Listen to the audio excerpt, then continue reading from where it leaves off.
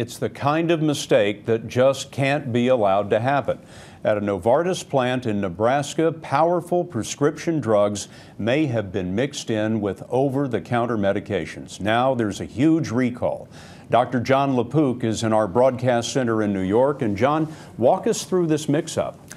Scott, the 4 over-the-counter medications that are being recalled are Bufferin, Excedrin, Gas-X Prevention, and No-Dose, with the expiration dates you see on the screen.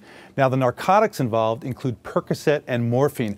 But while there is some risk of a mix-up, Scott, the FDA says the risk is very low and patients shouldn't be alarmed. Now, here's an example of what could be a problem.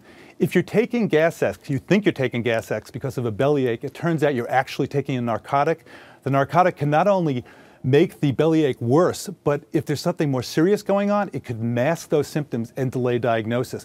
But Novartis, the drug company, says that Gas-X is the only one of these 4 medications that are manufactured on the same line as the narcotics. How often does this kind of thing happen? Scott, we don't know yet. But it seems to be rare. Since 2009, there have been 3 mix-ups involving the medications produced at this plant. Now, all 3 were detected by pharmacists. The latest concerns came from customer complaints of broken pills and also because of an FDA inspection. John, thanks very much. For more on the recall, go to our partner in health news, WebMD.com, and search pill mix-up.